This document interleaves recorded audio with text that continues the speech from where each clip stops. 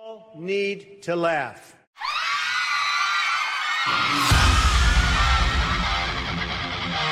We choose truth over facts. And now for a perpetual political protest in progress. Judge my physical and mental my physical as well as my mental fitness. Coffee time. That's right. It is coffee time, and you are on with the Ammo Can Coffee Social Club Conservative Hour of Power and Enlightenment Salon. And we are excited to be back. We're starting to get back into the roll of things. There's a rhythm that starts to pick up. It's kind of like we have this sputtering engine all summer long because we're just starving it of gas. We're using all the gas we got. We get kind of out of sync. You know, nobody sleeps. Everybody gets manic. Everybody's fishing and they're driving and they're hosting and they're doing everything. But there's something calming about the changing of the colors and the trees around here. We had a windstorm yesterday, and it was. I came home late in the evening, and there were leaves all over my deck. So, that rhythm of fall is starting to click into place, and ironically, I'm starting to get more requests from folks to be on the podcast, and I'm having more success nailing folks down when I ask them to be on the podcast. Today, our guest is Bill Elam. Bill is, as you may know, an assembly member for our illustrious Kenai Peninsula Borough Assembly here. Welcome, Bill. Thank you. Thanks for having me on this podcast here today. You well caffeinated? I'm working on it. But I would have to agree with you. It was it's beautiful to get into fall here.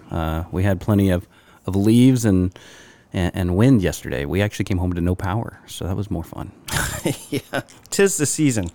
So I want to draw quick attention for our listening audience. You can't see me, and eventually we will hopefully remedy that. I'd like to put some cameras up in the studio here, but I am sporting our new Ammo Can Coffee Social Club swag. And what's that say on that T-shirt there? Make coffee, not war. I like it. Make coffee, not war. You can't see the back, but on the back it says, if you must make war, make coffee first. Excellent. So you can go to our website, and I'll let folks know that we are in the midst of a membership drive. And we're going to spend a couple of minutes talking about that before we dive into the assembly and Bill's position there. So as Rush Limbaugh would call this, the late Rush Limbaugh, a shameless commercial, break. We're not going to break. We're just going to dive into the commercial. But the Ammo Can Coffee shop morphed into the social club when the government overreached its authority into our business and told us that we were not essential, and then effectively bankrupted us. We were not expecting the storm that they created. However, I had taken some advice early in the business model not to borrow money. And because we didn't borrow money, we didn't go under. We almost did. I mean, I was in that last desperate struggle to grab a hold of something to get my head above the water.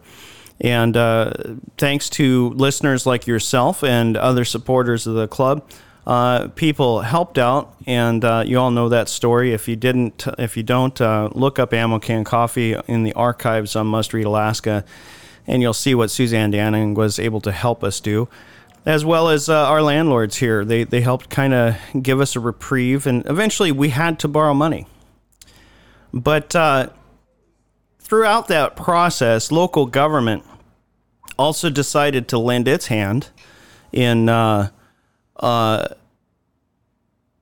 its hand to the federal government, rather, in helping put in the death blow to any of those small businesses that survived the first round of lockdowns and shutdowns.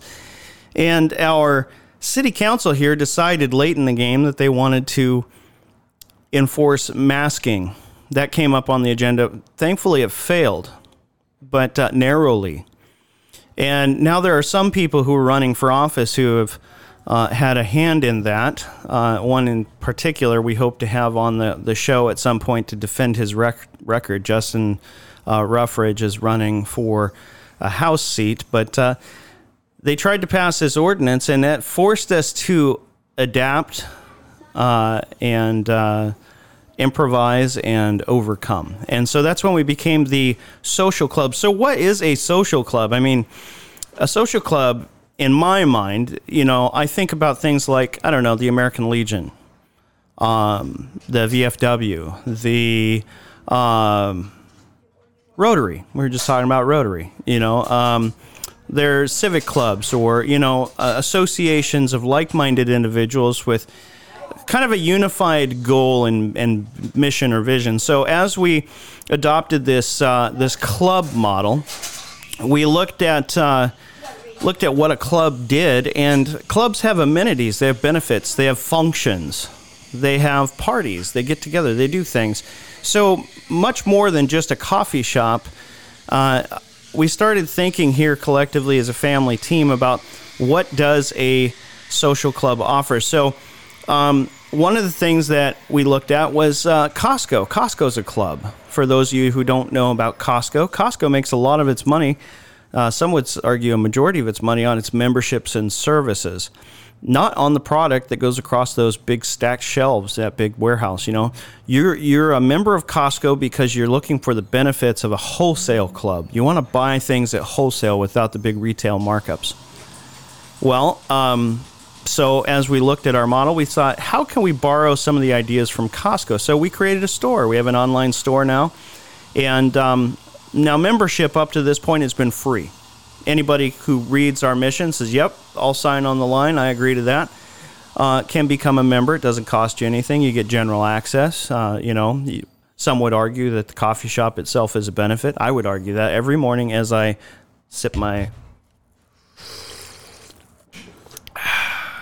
tasty beverage, that's a benefit. But some people want more, especially if you start asking them to open their pocketbook and buy an annual membership, because they're already buying the coffee, right? So we came up with this tiered system where we always will have these free memberships, but we said, how can we incentivize people paying for a membership, and what can we bring to them as a thank you for that investment as a partner in AmmoCan? Because that's actually what you're doing when you invest in AmmoCan, or when you become a paid member, is you're investing in the future of AmmoCan.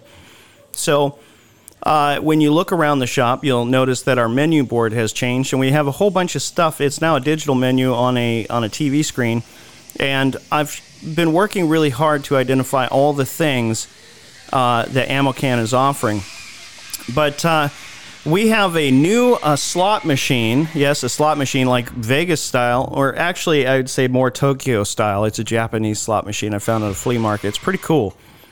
But what we're going to do with that this year, and we encourage you to come in and check it out, is every time you buy a prepaid card, and we have plastic cards. People have been asking for this for a long time. We finally have them coming in. They'll be here in about a week. Every time you buy one of those cards, and they are rechargeable, and you put $10 on it, every $10 makes you eligible to receive tokens to have one play on the machine. Now, if you hit a jackpot, we will refund you the entire amount that you just put on your card. The card can be charged up to $200. So if you spend money in the coffee shop all the time, you're making a commitment to us when you pre-charge this card, because you're saying, I will come and buy coffee, $200 worth over the next course of however long, a week, 2 weeks, for me, that'd be like a week, $200 worth of coffee. It goes quick. And people don't realize how quick. But for every $10 you put on there, you get a chance to do this. Well, so what? I get to play the slot machine. What's that mean? Well, if you, first of all, you can win the value of your card back. So essentially you get $200 worth of free coffee.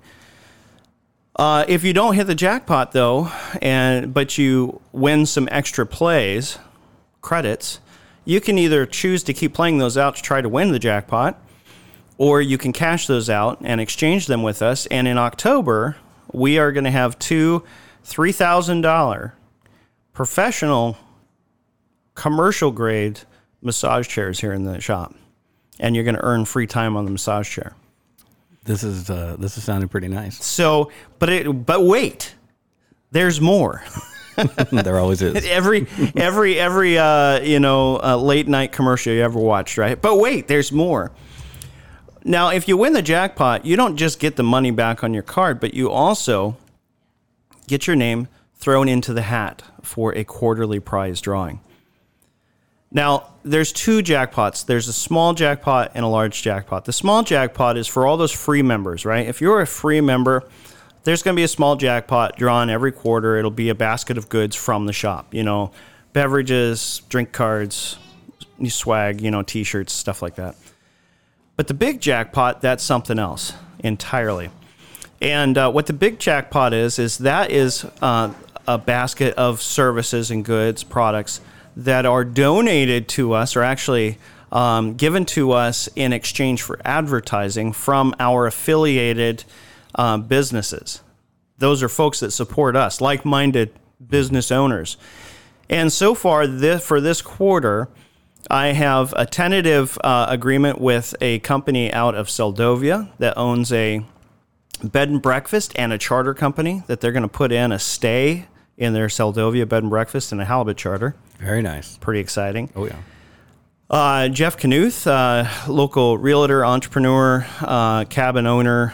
He's got some cabins over off of the Echo Lake area. And he's donated 2 nights stay at his cabins, one this quarter and one next quarter. We also have a handyman that is an HVAC technician who has said that he will donate a well baby checkup for your furnace. Very nice. You want to make sure that baby keeps cooking. And so he'll come in and check all the sensors and your exhaust and all the gadgets, gizmos, and whatnots that keep you warm, and make sure that thing does not break down like they tend to do if you don't maintain them. So that and some more. We are still actively engaging the business community that we have connections through, and so that's what you win. Yeah. If your name is drawn at the end of that quarter. Now, if there is no jackpot, if nobody hits the jackpot in the entire quarter, then every single person who bought a coffee card, their name is in the jackpot for the drawing. Oh, wow. So there will be a jackpot, and it will be given away. It's going to happen. Yeah. So what are we going to do with the money from memberships? And Jason, what does a membership look like, you might ask? Well, you can go to our website. You can check that out. Click on the membership tab. But essentially, we'll just say there's 3 ways you can be a member. You can be an individual member. You can have a household membership or family membership. And you can be an affiliate member, like if you have a business or if your church wants to become a member. And there's benefits that are attached to each of those types of membership.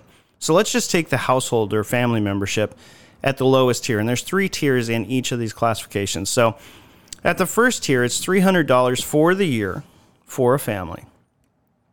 So what does that buy you? Well, it buys you 2 hours of use of the entire facility for your own private rental, your own private party.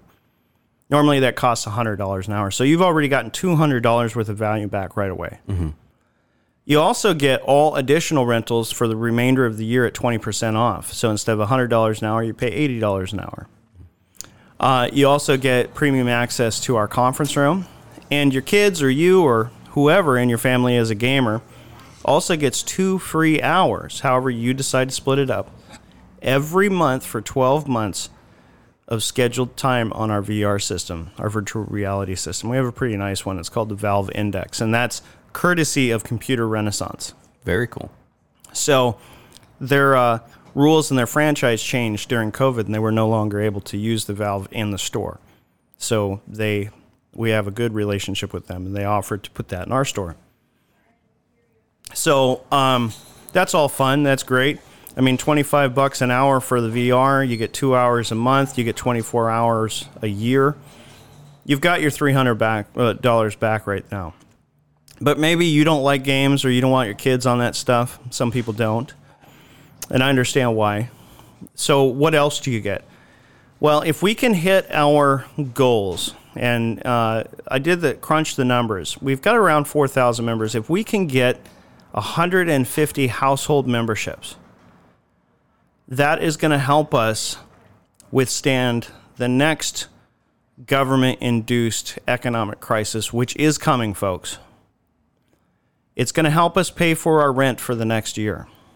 But it's also going to leave me enough money to bring 4 nationally known clean comics. And I'm going to source those through the library that the Dry Bar Comedy folks have compiled of videos. That's a great way to find great comics. Oh, yeah. And so we're going to bring a comic every quarter if we hit our goals. And everyone who's a paid member gets premium access. That'll be cool. To those shows. Any additional shows that we do, they'll get 20% off if they're at that entry level for a family membership. They'll get 20% off of the show, plus they can bring a certain number of additional folks with them, family, friends, whatever, who are not members or paid members at that same discount at 20% off. So there's a lot of cool stuff going on. There's all of our other programs. Our Band of Brothers Men's Fellowship is starting up again this October. That's on Wednesday nights from 6 to 9 p.m. So we're redeploying, as we're saying. We kind of suspended activities for the summer. We've got our sportsmen's folks that meet in here at 10 o'clock in the morning on Wednesdays. There's a bunch of guys that come and talk about their exploits in the woods and politics and everything else that might come up in a conversation like that. About 15, 20 guys show up every Wednesday for that. There's a small group of seasoned citizens that affectionately call themselves the Foxy Grandmas, and that's more of a Bible study and a political conversation that happens Wednesdays, also later in the afternoon. The Liberty Action AK group, local activist group that addresses and discusses issues of liberty, they will commence again this fall. We have our regulars scheduled Tuesday nights with the Roots youth group. That's a 7th through 12th grade. And that's open to anybody in the community within those ages that wants to come and hang out with a bunch of really awesome kids. Generally between 50 to 100 kids come to that every single week. Wow. They've been doing that for 4 or 5 years now. And I was younger, I'd be there. Yeah. Right now you'd stick out.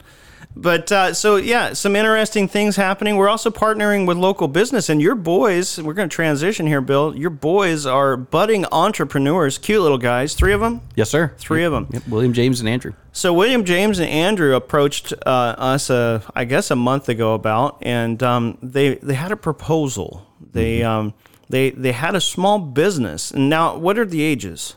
My youngest is 3, Andrew. My middle, he just turned 7, and my oldest is 8. He'll be turning 9 here next month. Okay, so they came in and they had an idea. They noticed we didn't have a gumball machine. Well, we have one, but it's broken. And they said, hey, we happen to have some candy machines, some vending machines. Could we run our small business in your space? And so now when you enter the Ammo Can Coffee Social Club, the first thing you'll notice right next to the doors is a double-barrel candy dispenser. Yes, sir. And did it get fixed? It did. Okay. It did. So Bill is learning the intricacies of Clockworks and how to dispense candy, because one of my kids, discovered that if you just jiggled the handle a little bit, it would spit out M&Ms whether he had money or not.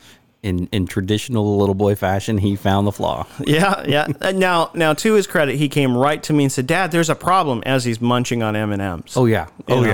Yeah, no, it was great. He knew he needed to get paid for troubleshooting the problem in the machine. Absolutely. But so check that out, because these little guys are well on their way to learning all about money and product sourcing and consumer relations and working with third-party vendors, and it's kind of neat to see that happen. Yeah. We also have Caden McClellan has jumped in and started doing some things in the shop. You'll notice right above those gumball machines that there is a actually it's turned off right now. There's a rolling advertising screen now that highlights different things that nonprofits are doing in the community, like Freedom House and others, and how you can partner with them. And so we offered to have that here in the shop. He gives us a little bit of ad space on there as a thank you for doing that. But he's also going to be the one sourcing those awesome chairs for us. So if you have a business idea and you'd like to partner with the social club, come in and check it out. And maybe there's a good fit there. We want to raise the tide, or I'm missing the metaphor. A rising tide lifts all ships, something like that. I don't know. No, I appreciate the influence that you have within the community, right? And that it isn't just about you and the coffee, right? It's really about the community, and I really appreciate that you guys bring that to our community.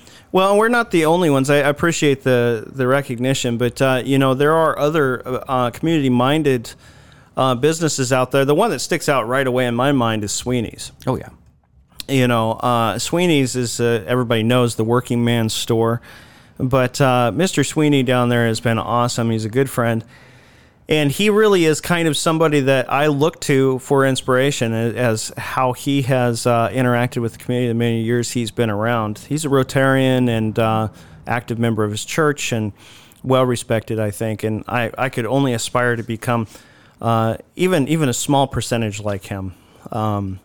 But speaking of other like-minded businesses, we did have a business approach us and tell us that they're going to be building a new facility. And in that facility, there may or may not be, how would we say, a Second Amendment sporting center.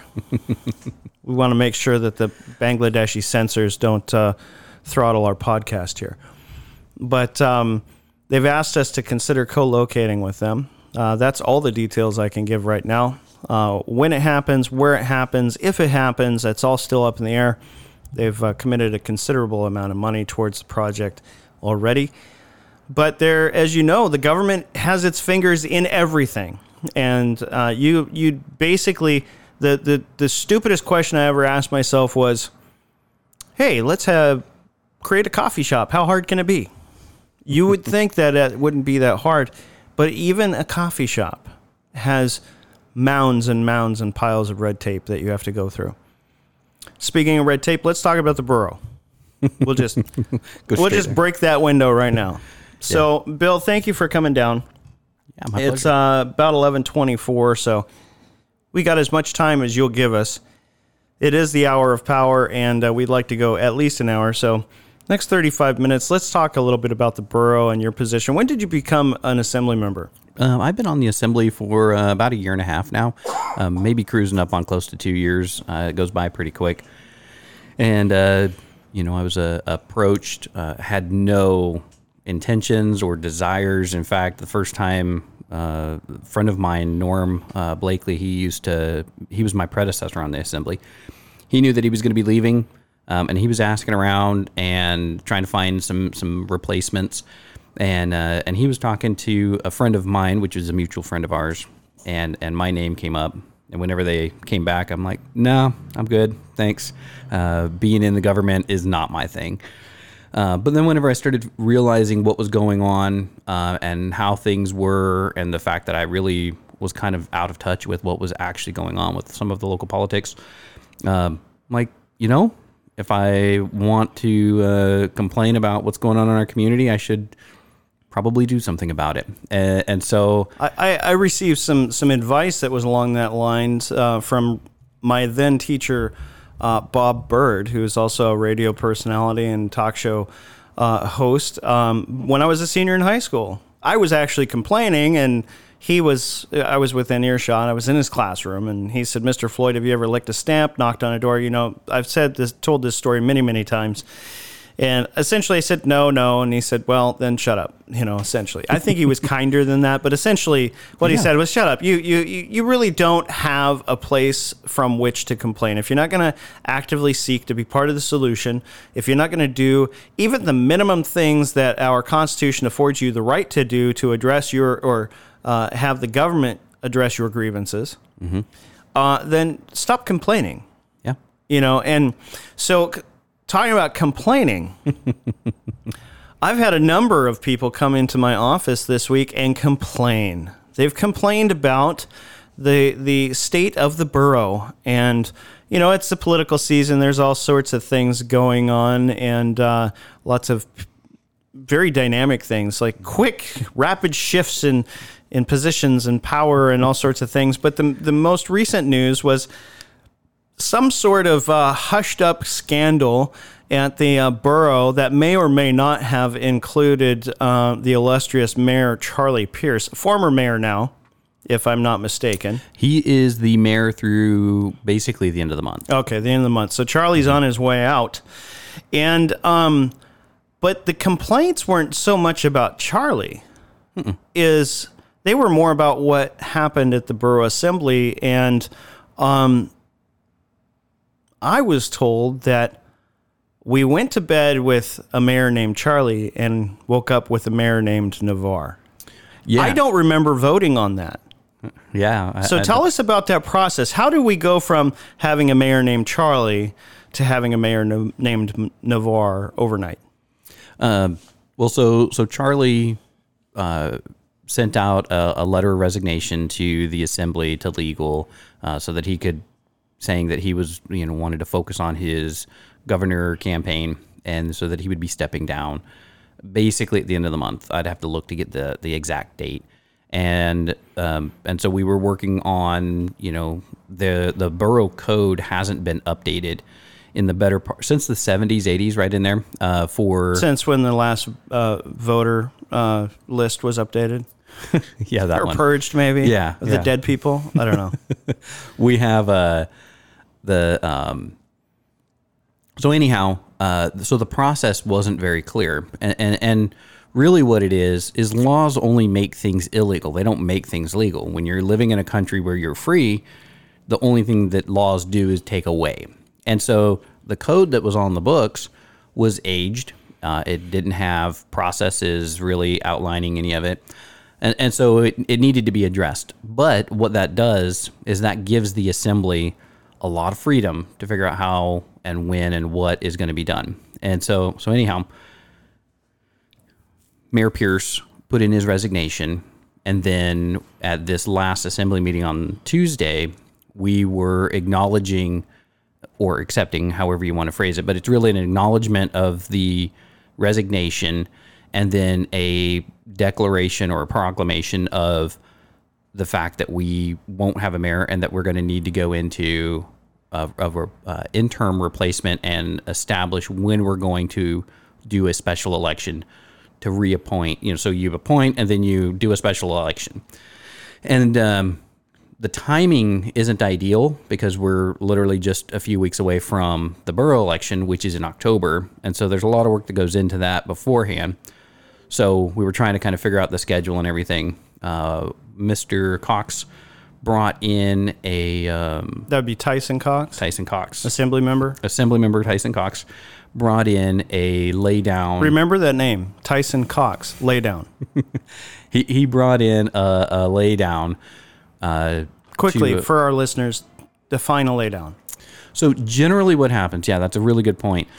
Generally what happens as part of the public process is to get something in the packet and on the agenda and to do all of the public notice and process, we put all of we have dates that we have to go through legal, then a date that it goes to the clerk's office, and then that makes the packet, which then makes the newspaper, the websites, all of the calendars, everything, all the traditional public hearing areas that we would have. Given that this is an appointment, it's kind of like a resolution, so we don't have, it only makes it to one assembly meeting. Normally on an ordinance, it would make it to two assembly meetings, one for public hearing, or one for introduction, 2 weeks later for public hearing. And then that would be when we would vote on it. Now let's talk about that last statement, public hearing.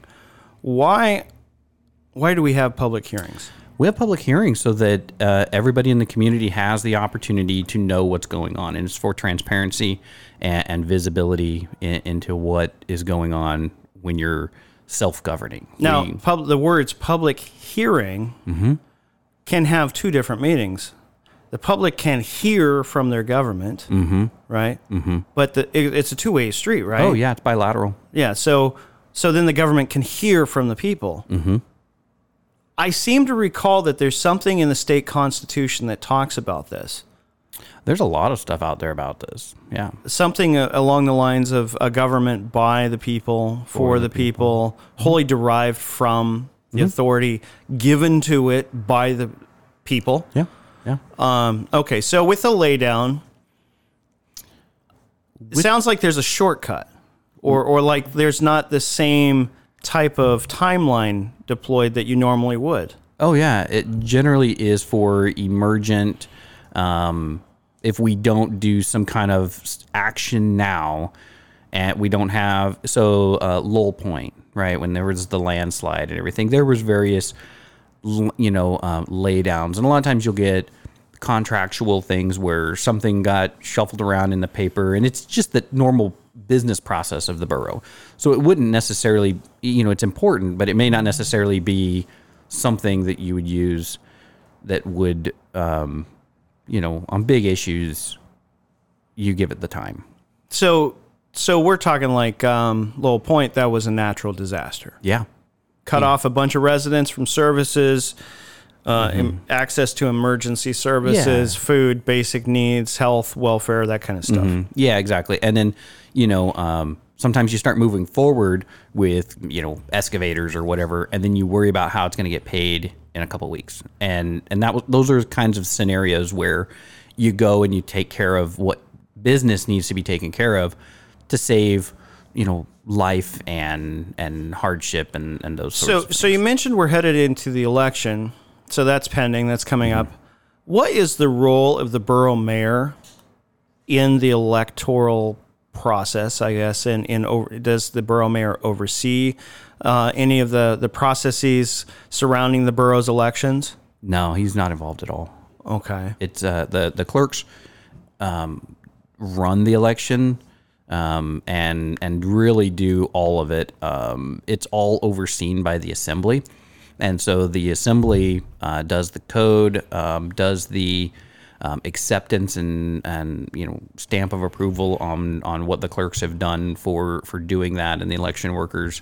And so, like myself, I'm an election worker, but not really from the capacity of an assemblyman, but I'm the chair for the Sterling precinct, overseeing that particular election. So laydowns generally should be used sparingly for only things that are of a timely nature and concerning issues of great need. Correct. Is that an accurate description? Yeah. Okay, so with that question, I'm laying sort of some groundwork for the next question. What emergency situation and issue of great need necessitated a laydown on the issue of appointing a mayor that required us to kind of shortcut that public hearing process and proper notification? Because as I understand it, there was a very small enclave of people in the gallery who seemed to be there in support of what this laydown talked about. But generally, folks like myself, we didn't know anything about what was going to happen or go down at that meeting. We knew, we'd heard the rumblings that Charlie was leaving. Mm-hmm. We assumed there'd be a special election. And see, that's probably my bad because, somebody told me assumptions are like, well, we won't say what they're like, but we'll make it more polite for the radio. Assumptions are like noses. Yeah. They all smell. Yeah. Right? Yep. So, we should never assume anything. We should go straight to the source, know the details of what's going to go down. But so what was the great need? What was the emergency that necessitated a laydown to where we couldn't have a public hearing and public input into how our interim mayor would be selected? Personally, I didn't feel that there was any need to create the additional drama around doing any kind of like, we've got to do this today. The mayor is still in office through the next assembly meeting. We still have, it'd be no different than the mayor taking a week or two for vacation. It happens all the time. There's really the business is going to stay going. The Mike Navarr, who's going to be coming in as a replacement, and none of this is anything that I have specifically against him. It's actually the process that I have an issue with. I don't know that I would vote for Mike Navarr, but it's not about. I can tell you right now that I will not vote for Mike Navarr. Agreed. And I will tell you that this was shocking for me to see a mayor who has generally been viewed in broad terms. Now, whether this is the reality of the fact or not is debatable, but has been generally viewed as a pretty sort of middle of the road, middle right kind of conservative official. That he's at least he's claimed to be fiscally conservative and to be money conscious and not just, letting the public treasury burn a hole in his pocket and throwing money in every direction and raising taxes and all these different things, which he will be the first to say, I didn't let your property taxes get raised, even though your property values doubled or tripled in the last, 5 years. But we won't talk about that right now. The issue I have is that we took a mayor who was selected by the people, who comes from this more conservative philosophy or school of thought, and we put somebody like Mike Navarr in. Mike Navarr we didn't put him in, you put him in. Actually, you didn't. You were one of 2 votes that voted against him on that assembly, but the assembly put him in. And Mike Navarr was the man holding Gary Knopp's jacket. Literally, it was biblical. I was at the meeting, standing backstop as Gary Knopp's support. And I would imagine the people that were at the assembly were probably the same people that were sitting along the wall at that meeting with Gary Knopp supporting him. There's about 12 of them. But that was the meeting in which Gary Knopp told people, I didn't lie. It was just a little sleight of hand. Yeah, right. Right. And at that meeting, it was his group that called the police in immediately. Yeah. Because they were so afraid of what the constituents would do, because we were calling him to account for his lies and saying he was conservative and then aligning himself with the Democrats and making this Democrat coalition, all the while having Mr. Navarr standing behind him, very obviously one of his chief supporters. And that kind of goes about sort of the issue that I have here. Even with that, my issues with Knopp, it's not necessarily with Navarr, even though he was in the background and stuff. But I agree with you. He's aligned with the political philosophy. You're going from right to left. The pendulum is swinging on this. And it's a significant difference. My preference would have been to appoint someone that would be politically neutral. And it's a political position, so I wouldn't want. So let's back up just a moment. Mr. Rogers.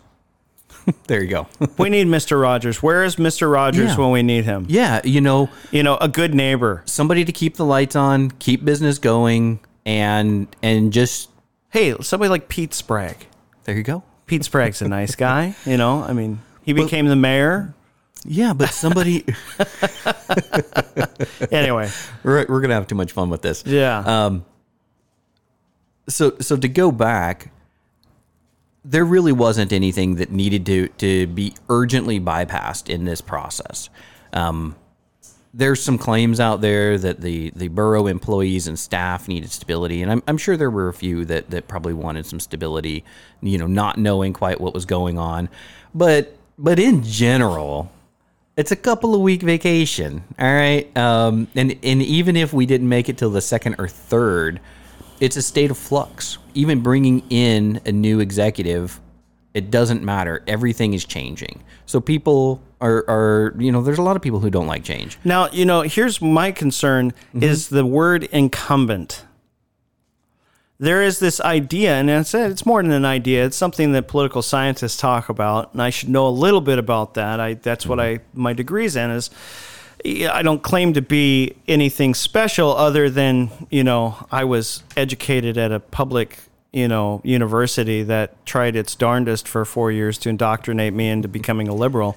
But this idea that the incumbency, the power of the incumbency is tremendous. That's why this Portola win for the emergency sort of election to replace Congressman Don Young has a lot of people concerned, but because she's only going to serve 4 months before the new term starts. And hopefully people have figured out that you do need to rank in your area of conservativeness or however you're wanting to vote if you're but not letting those votes go and saying like I don't want to play the game, we're just going to lose.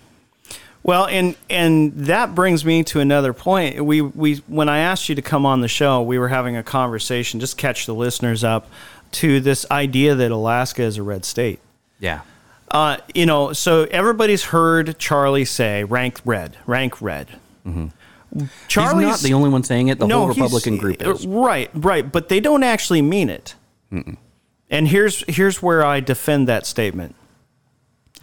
Charlie's supporters in this district. Now, full disclosure, I'm a precinct leader. I don't know how much longer that's going to last because Charlie's supporters are actively trying to get me removed as a precinct leader.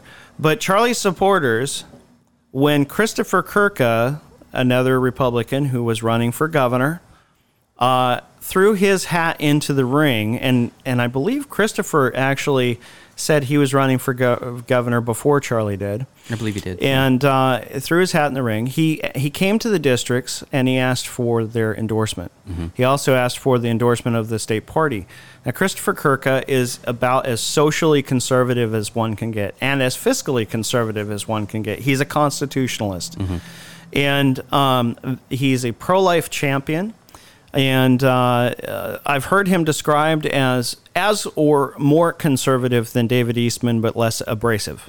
I mean, that's what I've heard from rhinos who are trying to defend, what the minority caucus did to Eastman this last legislative session when they kicked him out of the caucus.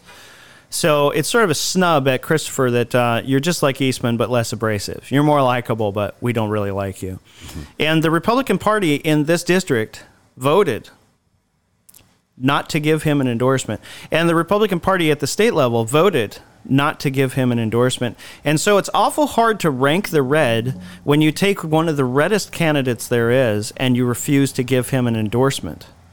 And I have contended all along that Charlie and I know this steps out of the realm of borough affairs and into the realm of campaigns at the state level, but that he has been a Dunleavy wingman, that he never really intended to run a serious race. He's been on several vacations. He has been basically absent from all of the big meetings. He didn't come to any of the annual meetings for the districts.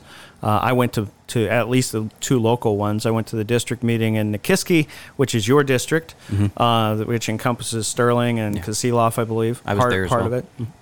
He didn't show up to that. Christopher Kirka did. Yeah, he spoke. And I went to the one in Kenai, which was held the same day, and that was for Kenai Soldotna. Christopher Kirka spoke there. Charlie didn't. It's his own borough, and he didn't make it to the meetings. He didn't bother to go to the one in Homer either. I think his running mate did, if I remember correctly. But so he's been basically absent. Now, in the 11th hour, he says he's leaving the borough to focus on his campaign, but it appears that that's not necessarily the full reason why he's left the borough. Now, there's been speculation that the Alaska Landmine has written a piece on this. You can go read it on Jeff Landfield's blog, the Alaska Landmine. He's probably Alaska's closest version to one of those classic... he likes to dig. Yeah. We'll just stop there. So he digs until he hits things that explode. Oh, yeah. The landmine. So anyway, there was some assertions that there's some scandal involving the mayor. Whether or not that's the case, we won't know necessarily because the borough has taken a position. Give me the scripted response that every member of the assembly has to say when asked the question, was there impropriety in the borough concerning the mayor's office? The scripted response you gave me the other day. Basically, we don't really have an official response about, the various allegations and stuff and stuff that's going around. But when my favorite was that we can neither confirm nor deny. Oh yeah, the same thing that that FBI agent told Senator Rand Paul when he was asking about all kinds of impropriety and at the FBI. Yeah, generally the questions we get are about the executive sessions. And so with the executive session stuff, we really can't discuss any of it. But generally what happens is if there's something of a nature where there's a chance that any kind of litigation or risk could come to the borough, particularly of a financial nature, the legal counsel comes to us. And so if somebody slips and falls in the borough, they come to us, and it's usually in an executive session, and then we have a conversation about it, and then we give them some guidance on how to proceed with whatever those litigation type risks are. And that tends to be what those sessions are about. Well, and litigation happens generally when there's somebody who has been negligent or and has not fulfilled a responsibility they legally have to preserve the public safety, or in this case, I would argue public trust. And it's in that negligence, whether it's gross or where they just did it out of, just conceit or pride, or I refuse to do it, whatever, pound sand, or if they've actively done something that's not in a negligent manner, but more in a criminal manner. At some point, there has to be public accountability, because in a government of, for, and by the people that we elect and the people that they hire are ultimately our employees.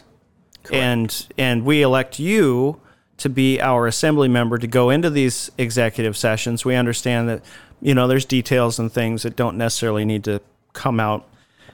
But when it affects my pocketbook, if the borough has taxation authority to take money out of my pocket to fund its operations, and then in the process of funding its operations, it does something criminal or negligent, we should know about that. And that's my view. Yeah, I agree that would be the scenario, right? There are other times, right, whenever it's like, let's say it's got federally protected, say HIPAA type information, right? Or if it is a litigation and we're discussing stuff that could be, cause problems for the person or problems for the borough from that perspective. And so it's generally all around actually trying to save that money. And it's inevitable. The stuff comes out whenever there's a financial nature around it. It just takes longer to get through that process. And so let me ask you this general question. Generally speaking, not associated with any individual incident or allegation, but just in a general sense, if there was something that occurred in the borough and was perpetrated or committed by a borough employee while on the clock that arose to the level of a criminal nature and criminal investigation, would it be fair to say that that would be one of the issues that would be taken up in an executive session and would not necessarily be out there? Like if it was criminal, meaning any kind of act that would fall under the criminal code of prohibited activities, whether that was embezzlement or assault any of that stuff would start in executive session. But if there's something of a criminal nature or any of that kind of stuff, it starts there, and that kind of stuff that takes time, right? So you'll have a couple of meetings, just like you would with, an investigation, right? You get arrested by the police. Well, you're presumed, it used to be this way anyway. Yeah. You're presumed innocent until proven guilty, unless you get swatted and they carry you off and then ask questions after you've been in jail for a year. It's real high chance that you're guilty.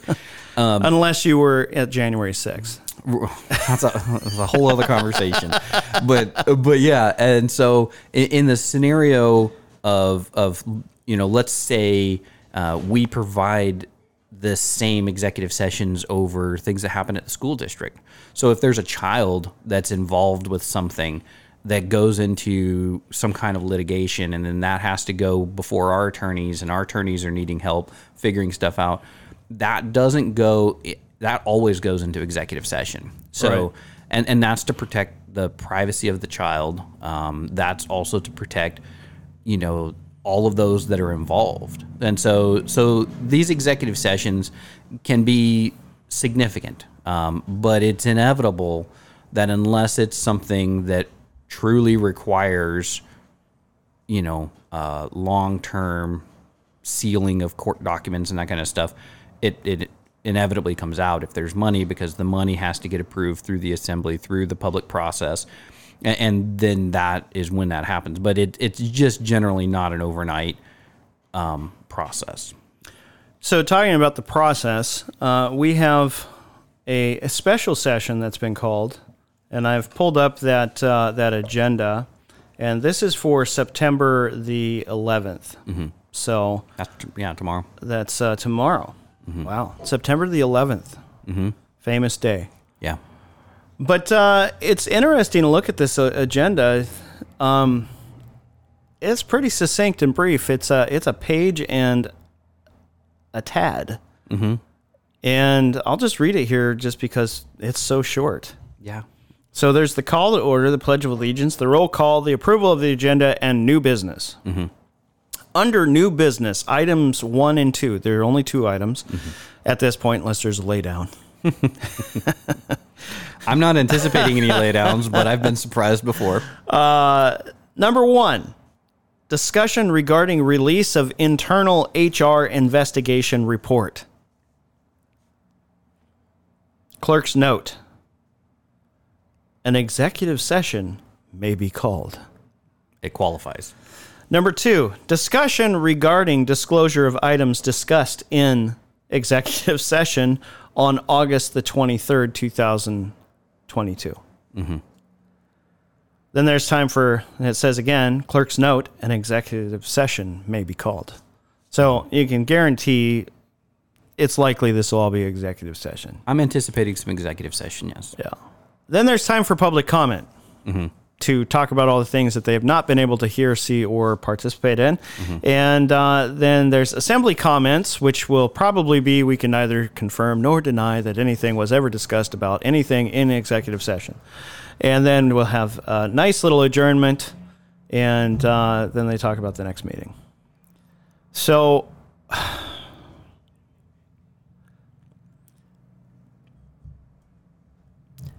there have been allegations lodged against the mayor, at least from, or let's not say allegations. Let's say there have been statements asserted through the media suggesting that there's scandal, something involving the borough mayor. I'm not going to put you on the hot seat because I know you can't say anything. But what I will say is that as a former investigator myself, mm-hmm. and I investigated some pretty heinous things, that generally speaking, when somebody is accused of something that they have not done, they emphatically shout from the rooftop what injustice has been served upon them. And I want to use a fancy word here. I'm probably going to use it wrong or say it wrong. Incredulity? I like that. Yes, incredulity. With deep incredulous, right? They're incredulous, with deep disdain and and disgust at the even thought that somebody would associate them with an act that is either heinous, distasteful, illegal, unethical, whatever, right? That when accused falsely, people generally are indignant, and they will speak up and speak loud. But in my experience as an investigator, what caused me pause oftentimes, and generally there was a there when I observed this, when somebody was faced with an accusation like that, if they tried to soft shoe the accusation, say, well, I would never do that. Come on, you know me. Or they might even say, no, I didn't hit him with a lead pipe. I may have brushed him with a piece of plumbing, when I was walking through the door and I didn't notice him standing there. But no, I didn't, you know.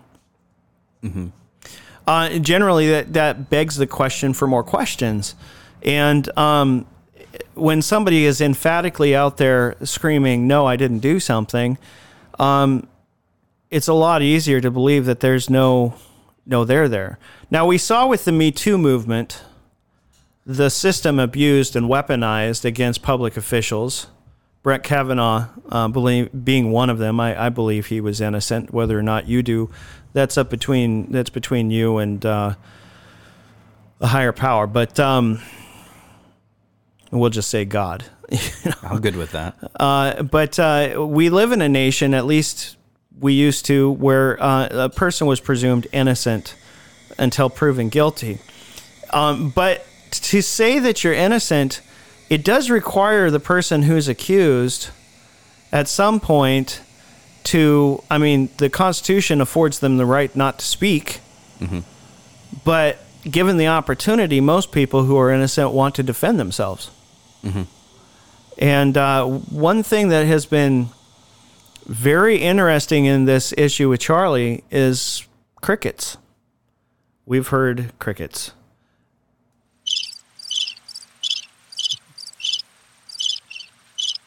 And I'm not quite sure when Charlie's going to take to the podium and defend himself, but I'm not going to hold my breath.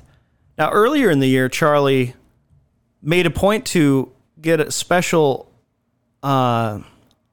allowance from Must Read Alaska to publish an op-ed where he came out and said, there's been a lot of rumors flying around about me and a prior situation with my ex-wife where the police were called, a domestic violence or domestic disturbance complaint. And there was even a conviction. But, and I was quick to note, I responded actually to that story and said it seems that the only one talking about this is Charlie Peirce, because I think it was something in the woodpile that he knew would come up at some point in his campaign. And so rather than wait for it to naturally aspirate through the system, he was just going to force inject it, use that fuel injector to throw it in the engine, burn it up, get it out of the system, and nobody, there's nothing to talk about because we've already covered that. And he was very quick to defend himself. And it was not the first time that issue came to the public's attention. Actually, I believe it was his opponent, Miss Hutchings, who was running for borough mayor, who brought that up as an issue, and he had to defend himself previously. And so it wasn't new information, but he's out there beating a drum saying, I didn't do something bad. And he even had some kind of statement from his wife, the ex-wife, that said, it was just a big misunderstanding. Well, at the time, it wasn't so small of a misunderstanding that she didn't feel she needed to call the cops. Now, controversy at the borough with Charlie is not a new thing. Back in 2019, the borough paid $150,000 in a settlement. I'm reading this, so correct me if I'm wrong. I read this the other day, that they paid a settlement to a woman who was an employee at the borough who had informed Charlie she had been diagnosed with cancer, and somehow, at some point, she got fired or let go. And the borough ended up paying out a settlement of around $150,000. Well, that's my money. That's your money. And Charlie was in charge of the borough at the time. And so I guess we won't know until we know. Yeah, so the campaign strategy, the various things that Charlie's been doing in his campaign for governor, I've honestly not been tracking it super close. I've been pretty busy with various things, like you say, the Alaska summer. But yeah, I mean, all of this stuff has come up before in the past. And the stuff with the settlement that happened in 2019, that was actually before my time on the assembly, or right as my time on the assembly started. And so I think you've got kind of the numbers and various things there fairly accurate. I'd have to go and look. I don't have any of those numbers in front of me, and we We see a lot of those. Those big packets are large, but this is it all sounds fairly accurate. As far as his defense on those various things, yeah, those are public. It's all public dollars. So I'd like to see Charlie come out and say I didn't do it. I'd like to see Charlie, just personally, I'd like him to come out and with that same passion that he displayed on Must Read earlier this year, step up to the microphone and say, I didn't do it. If he's innocent.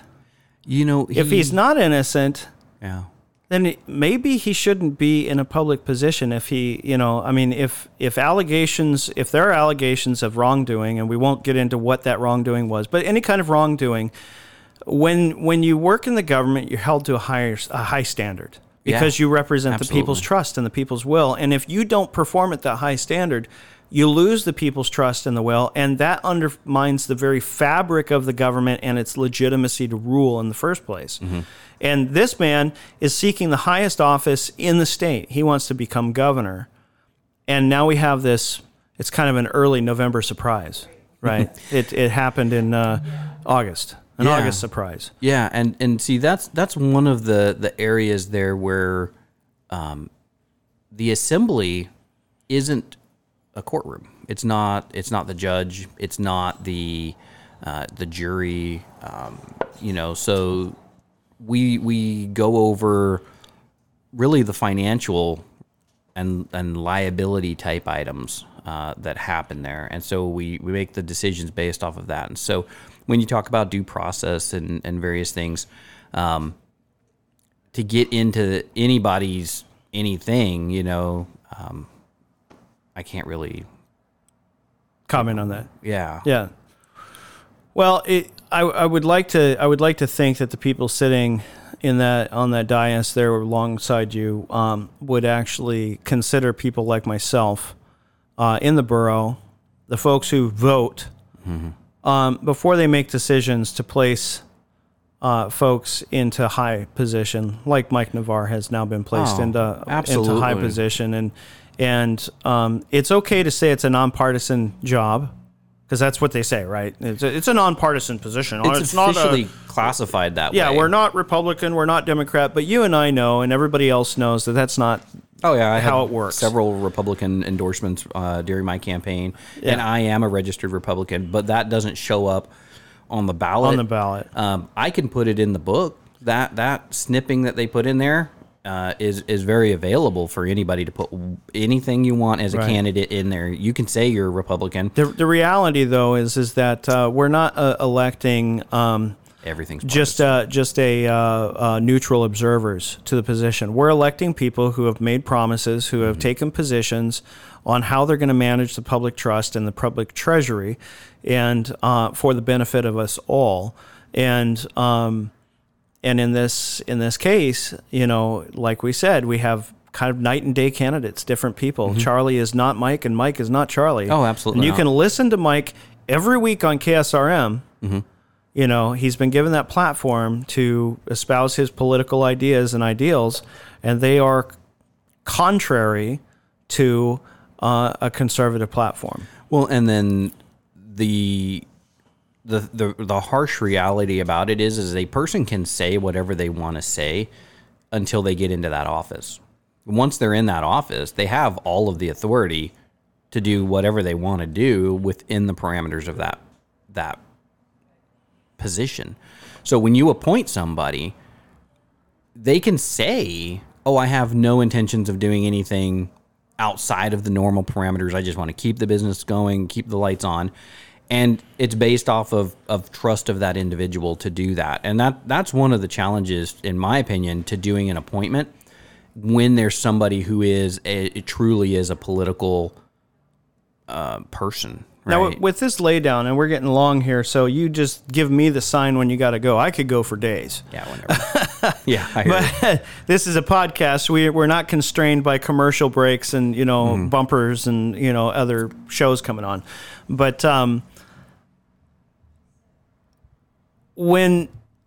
talk just briefly about how Mr. Navarr's name was presented. What did that look like? I wasn't at the meeting. Oh yeah. So at 12:30ish, we got an email like we always do announcing, a list of the laydowns that are going to be happening. I skimmed over it, so I saw what was on that whenever that email came in because I've been blindsided before on some of this. That was when I saw that Mike Navarr was going to be brought in with the potential of being appointed that night. So we got that in at 12:30. We started committee, which we have at 1:00. We started talking about gravel pits and all of the ordinances and stuff that go along with that. And the whole Hatfields and McCoys thing showed up.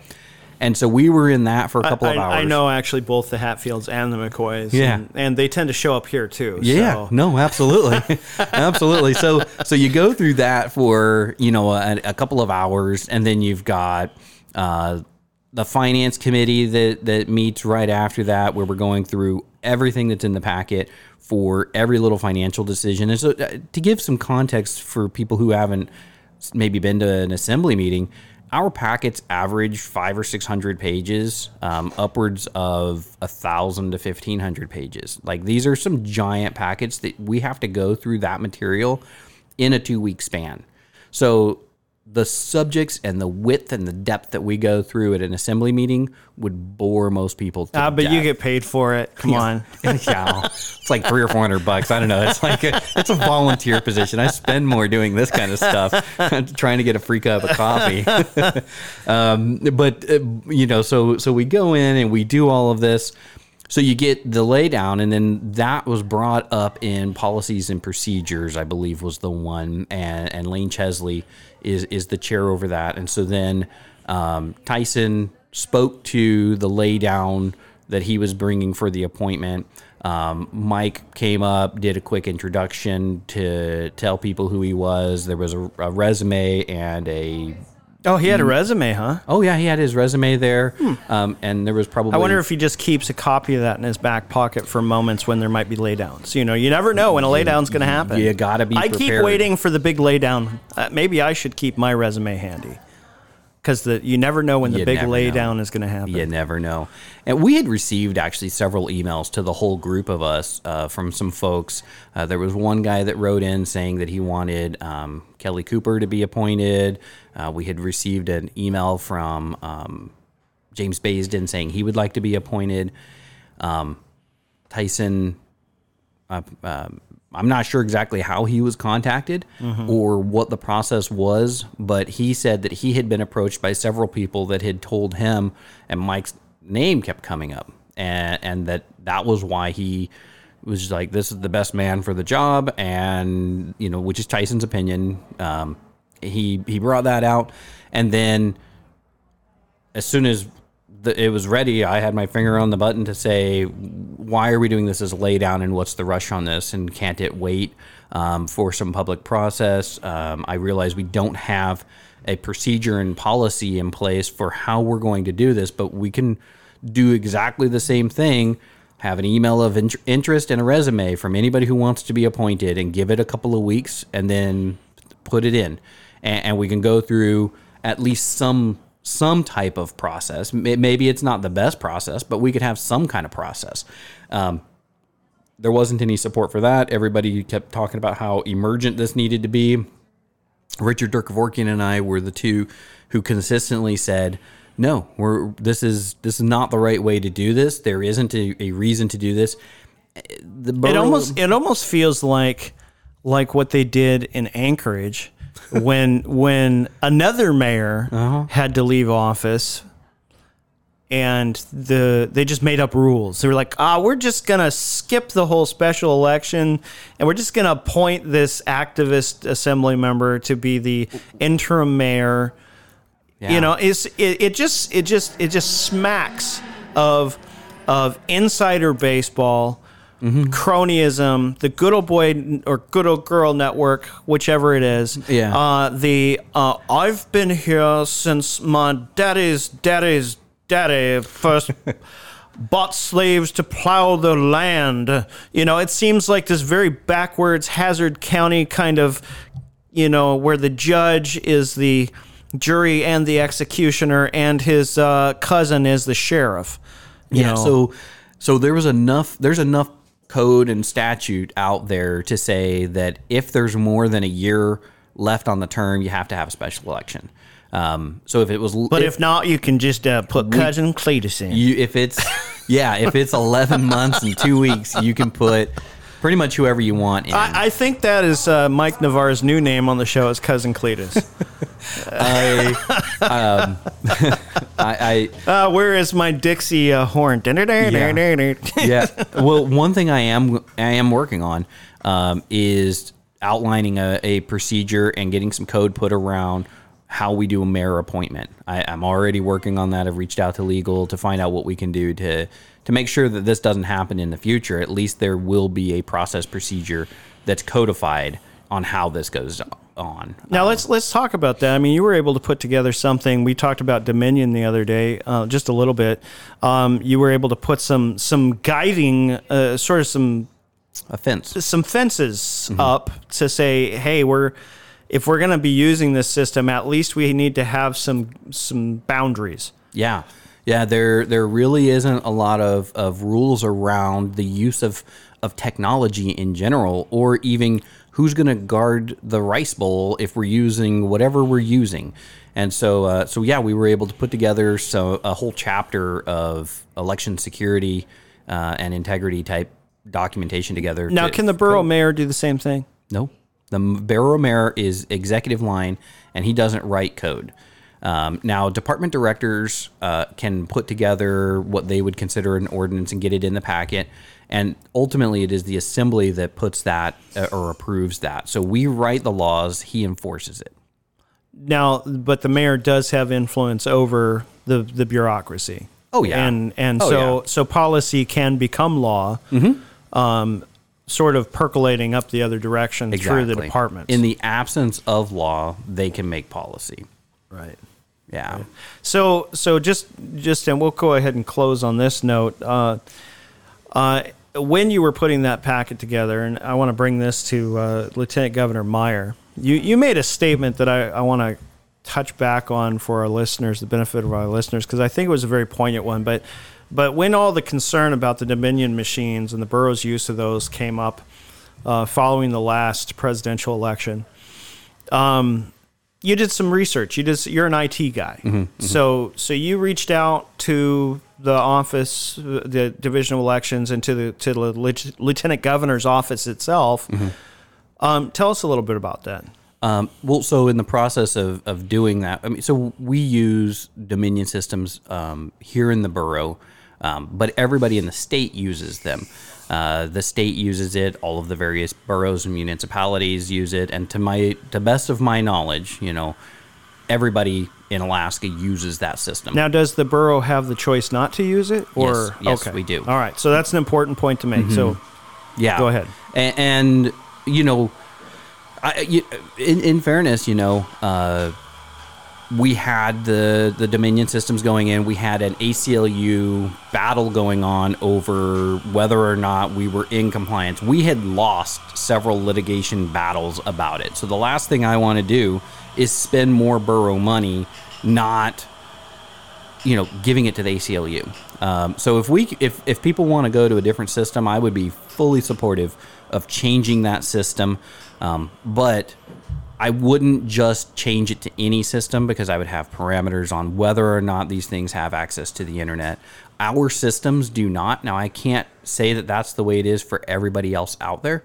Our systems, they do not have wireless in the modem. borough. In the borough. Okay. Only for the borough. So this could be different in Anchorage. A state election that is handled on borough property, in the borough, right? So like the stuff for your House or Senate or presidential elections, all of those. None of that is within my purview. Only assembly, mayor, service areas. Are the same machines used? No. No. There are technologies that are shared with the state. The state owns the boxes that the machines go on. And, to get into the details of who owns which piece of technology and everything. I'm just concerned about the one that can connect to Wi-Fi. Ours cannot connect to Wi-Fi. Right. So in a state election, does the state actually bring their own computer in? Own computer. And that one could be attached. So let's talk about your conversation with Lieutenant Governor Meyer. Well, so I did have some conversations with the Division of Elections, with Lieutenant Governor Meyer, with various other folks, and in general, what portion of the conversation? Well, you had made a statement about how Grandpa can't open his cell phone, and we have entrusted the integrity of our now largely computerized, if not completely computerized, election system to people who might have trouble turning on their laptop. Yeah, my general feeling is that we have a relatively complex election system. When you start getting into computerized election systems, regardless of any of them, there's a certain level of technical aptitude that needs to be. Now, my day job is IT. That's how I pay the bills. I've been doing it for years, decades at this point, longer than I probably want to acknowledge. But there's a certain technical aptitude where, you need to understand how these machines work. You need to understand the difference between wireless and modems and USB plugs and what these little panels and stuff are all doing, iPads and technology. In general, election workers, I don't feel... Chain of custody. All that. Yeah, I think that election people in general actually understand the chain of custody and the auditing process of physical things very well. I definitely would feel very comfortable with that. But when you start getting into scanners and wireless or network connections versus telephone connections and, the 8-wire plug versus the 6-wire plug... What happens when you plug a USB into the back? Mm-hmm. Yeah, right, exactly. And there's a difference between the port providing power and the port taking data, or whether or not there needs to be a locked panel over that. It's a very technically challenging area, and so I think that, in my opinion, unless you have paid staff doing this, there's an edge of technology that's probably a little too technical for most of the folks involved. It tends to be an older crowd that does have challenges with how to use a smartphone, or they make the crazy comments on Facebook because they didn't realize that they were making a comment. Well, I don't work in that system every day, and if, let's say, I was a volunteer or I was hired just to be part of the a polling place, and that was the one time I was in that position. It wasn't my day job, I just that was my good turn for the year. I would go and sit and be a poll watcher, or poll worker, or whatever. And somebody with an IT uniform on, skinny jeans and... I don't have skinny jeans. Well, I think the first word in the definition of the jeans defines who can wear them. I don't wear them either. You're not wrong. But you know what I'm talking about. I do. Some millennial-looking guy with the IT glasses on, and the GQ haircut, and the fancy piece of hardware is the $2,000 laptop under his arm, came trotting in and with a badge and said, "Hey, I'm here to secure the server. Or I'm here to make sure the flux capacitor is properly feeding the neutrons to the say something completely out of my wheelhouse, right?" Mm-hmm. I'd be like, okay, do I make this a thing? Yeah. Or do I just trust that this is the guy who's supposed to be doing the thing, and that this is necessary, and that he's not in here doing something to the system? So I think you hit on kind of a couple of things there. I think election workers, most people don't realize the difference between an election worker and a poll watcher. A poll watcher isn't an election worker, and they do not have access to any of the systems. And so generally speaking, poll watchers tend to have a political bias going into it. I mean, we all do it some shape, form, or fashion. Not me. I'm completely neutral. Oh, I know. Same here. Nothing to see. I have to use this. Absolutely. Anyway, it just keeps going. Oh, yeah. But an election worker should be very skeptical and not allow anybody to come in and not trust anybody. That should be the nature of that, And so if there isn't some known person, right? And it's not just an ID badge of somebody that comes in and says, I'm from the borough and I'm here to help. Like, that's not the case. This needs to be somebody that, is coming through from the clerk's office who specifically has access to the system. And really, that would be, a phone call that you're already getting some form of validation of who that person is. And so I know that at my election site, I'm very skeptical of anybody who comes in, and we're watching all of that and making sure that we're running a fair election. And I believe that in general, the borough elections that we have here, the clerk's office does a really good job with that. They do take it serious. But as far as the state election goes, I can't speak to any of that because I really don't have any visibility into it. The fact that that they're doing the work that they're doing, I probably would be a little bit skeptical. There was data breaches and stuff that had happened, and 125,000 names yeah. And so under Meyer's administration that they just happened to neglect to tell us until after the election was certified. The fact that data was internet accessible and that tells me enough to say that it isn't ran anything like our election. Well, I'm sure that Mr. Myers believed that there was somebody within his department who was hired to make sure that that the ether on the wires was remaining, secure. Yeah. Ours is all visible. You can see it in wire cage around the room. It doesn't leave the room. It's color coded. Yeah. It's there and it's behind lock and key. That said, we have paper ballots. If we have a problem, we know something didn't go the way that should have gone, like there was some kind of extreme swing. If all of a sudden Homer voted 100% Republican, I would have issue with it. It could happen. Yeah, if Sterling voted 100% Democrat, I would have an issue with it. Like, we would want to do a count. And we can do a hand count because we have the paper ballots there. So my whole thing is I don't trust any of the technology. I want processes and procedures and people that that we can go. I want dual key, custody of the vault that holds all the money, right? Though one person should have... Kind of like the launching of the nukes. You got to have two guys with keys. You got to have two. Right. Right. So chains of custody, I want to understand the process and the procedure around it so that we're in a spot. Because, honestly, I can't say that I trust any of that technology any better because it's a database, it's a server at the end of the day. So whoever prints and makes the scanner, that's just a way of counting the beads that are in the jar. I want to know who's got the jar and where's that at and how are we making sure that's protected. And, vendors are going to come and go, so I wouldn't support Dominion. I'd like to see Dominion go. I would personally. Yeah, they're too far down the road of the public.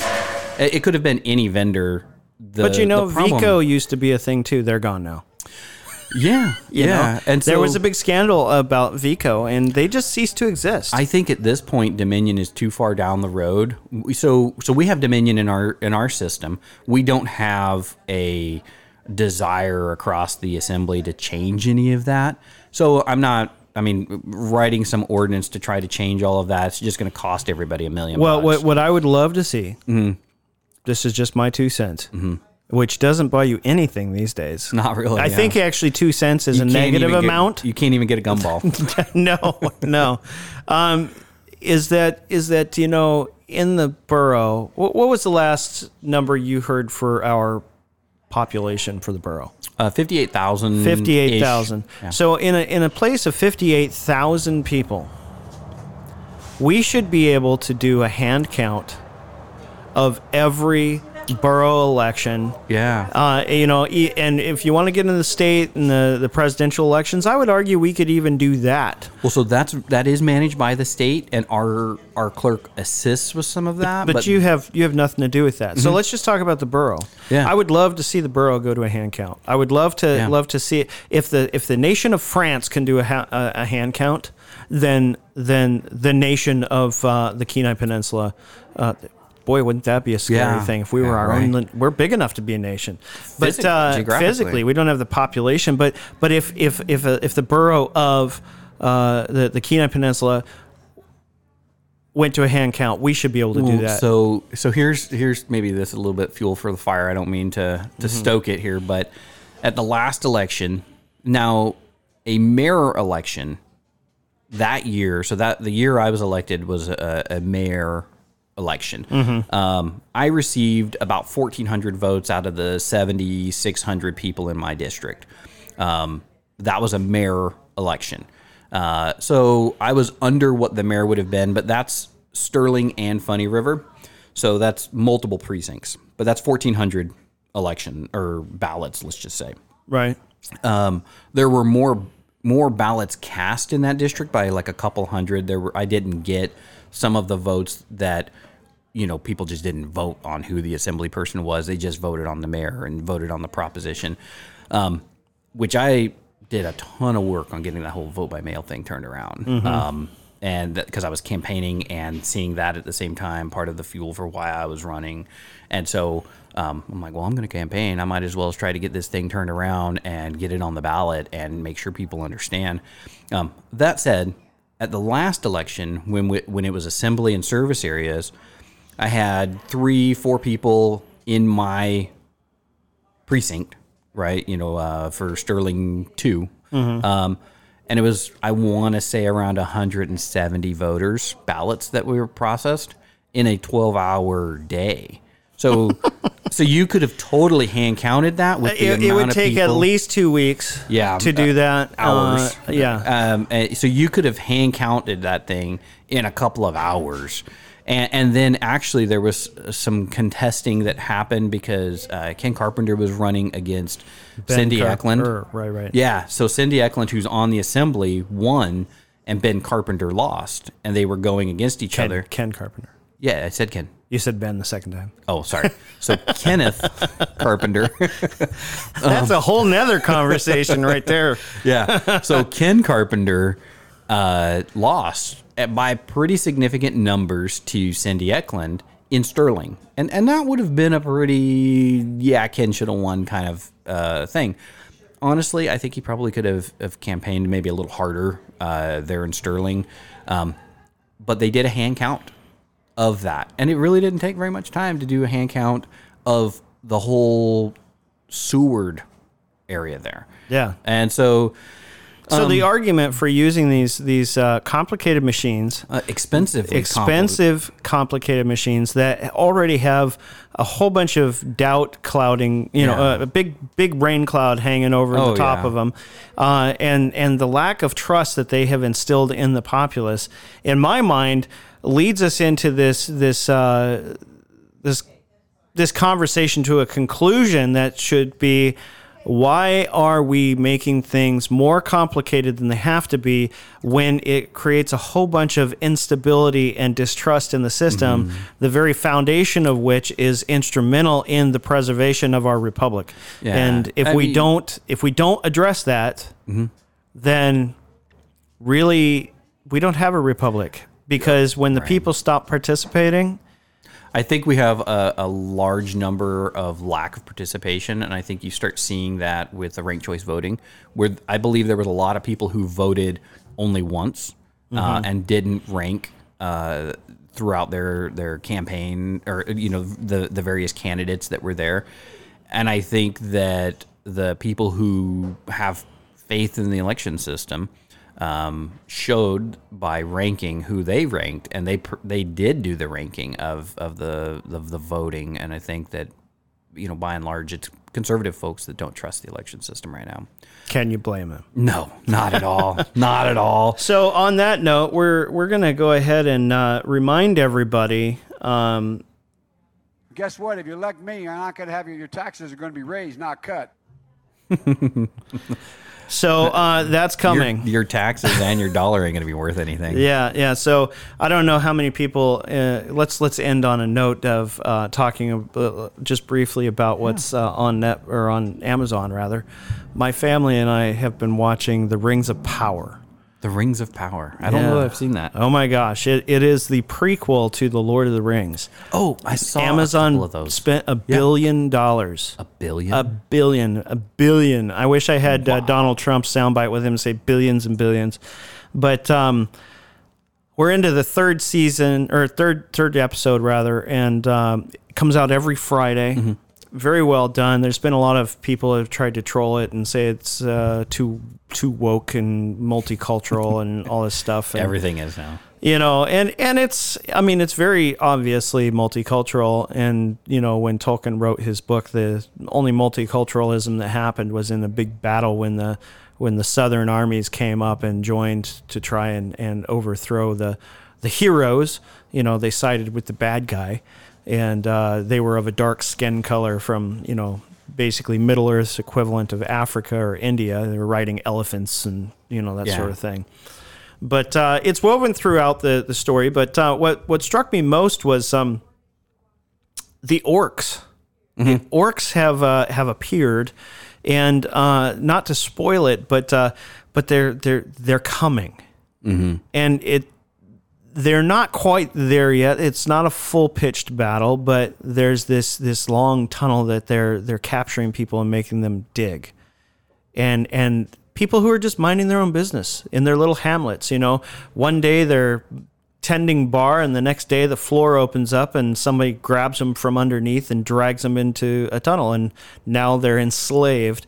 And it reminded me of the 87,000 new IRS agents that are going to be hired, because it kind of feels like that's what's happening. That it's interesting that our culture comes up with these entertaining screenplays and stories, but how predictive oftentimes literature and the arts are of the future, mm-hmm. or even capturing the essence of the moment and putting that in a different context, but still capturing the feelings that surround that. This sort of idea of impending doom about ready to descend.